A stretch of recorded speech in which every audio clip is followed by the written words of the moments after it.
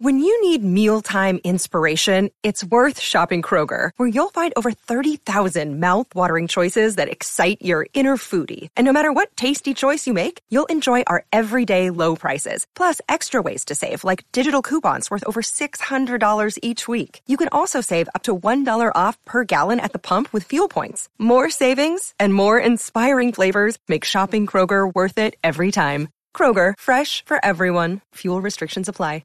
The Law School of America. A nonpossessory interest in land is a term of the law of property to describe any of a category of rights held by one person to use land that is in the possession of another. Such rights can generally be created in one of two ways, either by an express agreement between the party who owns the land and the party who seeks to own the interest, or by an order of a court. Under the common law, there are 5 variations of such rights. These are easements, profits, restrictive covenants, equitable servitudes, and licenses. A lien is a form of security interest granted over an item of property to secure the payment of a debt or performance of some other obligation. The owner of the property, who grants the lien, is referred to as the lienee, and the person who has the benefit of the lien is referred to as the liener or lien holder. The etymological root is Anglo-French lien, loin bond, restraint, from Latin ligamen, from ligar to bind. In the United States, the term lien generally refers to a wide range of encumbrances, and would include other forms of mortgage or charge. In the U.S., a lien characteristically refers to nonpossessory security interests. See generally, security interest section types.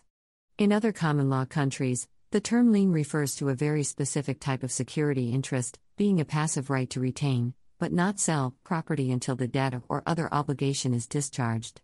In contrast to the usage of the term in the U.S., in other countries it refers to a purely possessory form of security interest. Indeed, when possession of the property is lost, the lien is released.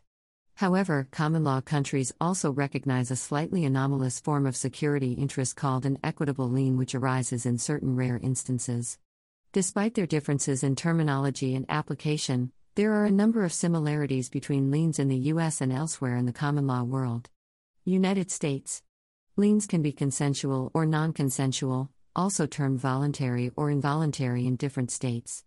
Consensual liens are imposed by a contract between the creditor and the debtor. Mortgage, or chattel mortgage. Non-consensual liens typically arise by statute or by the operation of the common law. Those laws give a creditor the right to impose a lien on an item of real property or a chattel by the existence of the relationship of creditor and debtor. Those liens include tax liens, imposed to secure payment of a tax. Weed liens and demolition liens, assessed by the government to rectify a property from being a nuisance and public hazard.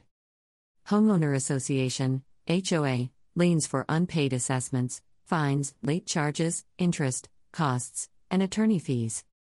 Attorney's liens, against funds and documents to secure payment of fees. Mechanics liens, which secure payment for work done on real property or land. Judgment liens, imposed to secure payment of a judgment, and maritime liens, imposed on ships by admiralty law. Liens are also perfected or unperfected, see perfection, law. Perfected liens are those liens for which a creditor has established a priority right in the encumbered property with respect to third-party creditors. Perfection is generally accomplished by taking steps required by law to give third-party creditors notice of the lien. The fact that an item of property is in the hands of the creditor usually constitutes perfection. Where the property remains in the hands of the debtor, some further step must be taken, like recording a notice of the security interest with the appropriate office. Perfecting a lien is an important part of the task of protecting the secured creditor's interest in the property. A perfected lien is valid against bona fide purchasers of property, and even against a trustee in bankruptcy. An unperfected lien may not be. Equitable lien, U.S. In the United States, references to an equitable lien is a right, enforceable only in equity, to have a demand satisfied out of a particular fund or specific property without having possession of the fund or property. An equitable lien is actually a legal remedy, rather than a security interest created in contemplation of or in support of a transaction. In U.S. law, such liens characteristically arise in 4 circumstances. 1. When an occupant of land, believing in good faith to be the owner of the land, makes improvements, repairs, or other expenditure that permanently increases the land's value. 2. When one of two or more joint owners makes expenditures of the kind described above. 3. When a tenant for life completes permanent and beneficial improvements to the estate begun earlier by the testator, and 4. When land or other property is transferred subject to the payment of debts, legacies, portions, or annuities to third persons. Mover's lien. Movers are typically entitled to a mover's lien under UCC Section 7 to 307 and 308 to withhold a customer's goods to secure payment. This is a possessory lien, and is the non-consensual type of lien, because it exists automatically under a statute instead of being affirmatively agreed upon. However, the concept of a mover's lien is often abused in a moving scam known as a hostage load, whereby the moving company will extort money not owed by the customer by refusing to deliver the goods unless the customer pays money inflated beyond the contractual estimate. Because the customer has an interest in obtaining their own goods, they are under duress to pay the ransom. Hostage loads in at least the interstate context are illegal under 49 U. South Carolina, 13905. The Federal Motor Carrier Safety Administration, FMCSA, regulates the moving industry and sometimes takes enforcement action by fining and/or delicensure of offending moving companies. Moving companies that deliberately engage in hostage loading may also be considered to be engaging in racketeering in violation of the Racketeer Influenced and Corrupt Organizations Act.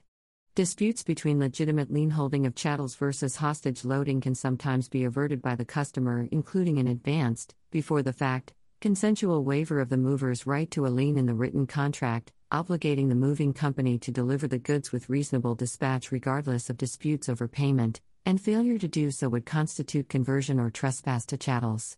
Other common law countries. Outside of the U.S., a common law lien may be defined in general terms as a passive right to retain a chattel, and, in certain cases, documentary intangibles and papers, conferred by law. Modern law has generally left the legal lien to cases where it has been historically established without any real effort being made to make it applicable to modern conditions.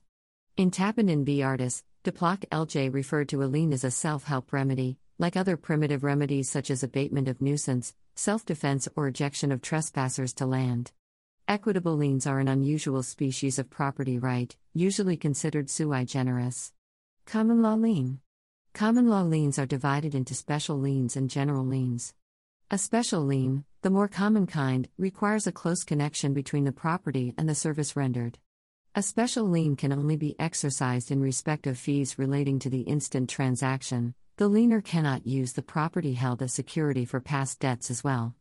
A general lien affects all of the property of the lienee in the possession of the lienor, and stands as security for all of the debts of the lienee to the lienor. A special lien can be extended to a general lien by contract, and this is commonly done in the case of carriers. A common law lien only gives a passive right to retain. There is no power of sale which arises at common law, although some statutes have also conferred an additional power of sale, and it is possible to confer a separate power of sale by contract. The common law liens are closely aligned to the so-called common callings, but are not coextensive with them. A common law lien is a very limited type of security interest. Apart from the fact that it only amounts to a passive right to retain, a lien cannot be transferred. It cannot be asserted by a third party to whom possession of the goods is given to perform the same services that the original party should have performed, and if the chattel is surrendered to the lienor, the lien entitlement is lost forever, except for where the parties agree that the lien shall survive a temporary repossession by the lienor. A lienee who sells the chattel unlawfully may be liable in conversion as well as surrendering the lien. Equitable lien.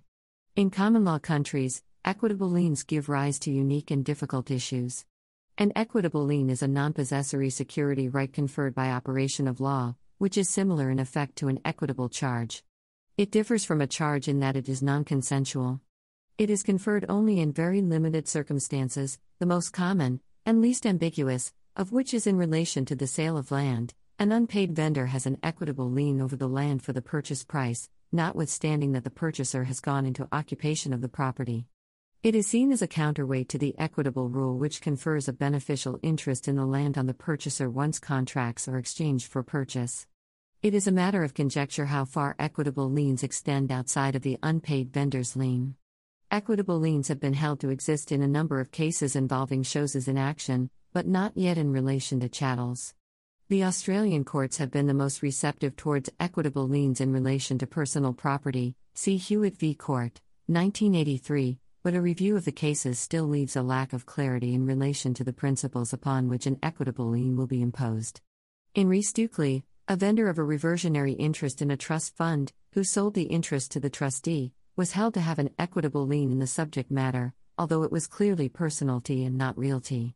In Barker v. Cox, 1876, the purchaser of property which was included in a matrimonial settlement paid the price in advance to one of the trustees, and the purchaser was held to have an equitable lien in investments which the trustees subsequently acquired with the purchase price.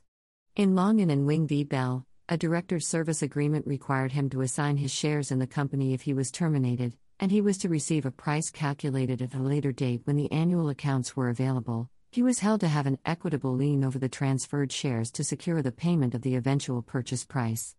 In Lord Napier and Ettrick v. Hunter, it was held that an indemnity insurer's subrogation rights in relation to funds improperly paid directly to the insured were subject to an equitable lien. But overall, there is still perceived to be a lack of central nexus. Statutory liens and contractual liens. Although arguably not liens as such, two other forms of encumbrance are sometimes referred to as liens. Statutory liens. Certain statutes provide for a passive right to retain property against its owner as security for obligations. For example, Section 88 of the Civil Aviation Act 1982 of the United Kingdom permits an airport to detain aircraft for unpaid airport charges and aviation fuel. Although this right has been treated as a lien under UK insolvency law, it has been argued that such statutory rights are not in fact liens, but rights analogous to liens, although an argument may be made that this is a distinction without a difference. Contractual liens. It has also been argued that an agreement by contract that one party may retain the goods of another party until paid is not a lien, as under the common law, liens could only be non-consensual. However, it appears that under insolvency law, such rights will be treated as liens even if they are not expressed to be liens. Maritime liens. A maritime lien is a lien on a vessel, given to secure the claim of a creditor who provided maritime services to the vessel or who suffered an injury from the vessel's use. Maritime liens are sometimes referred to as tacit hypothecation. Maritime liens have little in common with other liens under the laws of most jurisdictions. The maritime lien has been described as one of the most striking peculiarities of admiralty law. A maritime lien constitutes a security interest upon ships of a nature otherwise unknown to the common law or equity. It arises purely by operation of law and exists as a claim upon the property concerned, both secret and invisible, often given priority by statute over other forms of registered security interest. Although characteristics vary under the laws of different countries, it can be described as 1. A privileged claim. 2. Upon maritime property. 3. For service to it or damage done by it. 4. Accruing from the moment that the claim attaches. 5. Traveling with the property unconditionally. 6. Enforced by an action in rem. The Law School of America. The content used in the podcast is licensed by the Wikimedia Foundation Incorporated under a Creative Commons Attribution, Share Alike license. The text has been modified for audio. The content of these podcasts is for informational purposes only and do not constitute professional advice. These podcasts are not associated with the Wikimedia Foundation in any context. The Law School of America.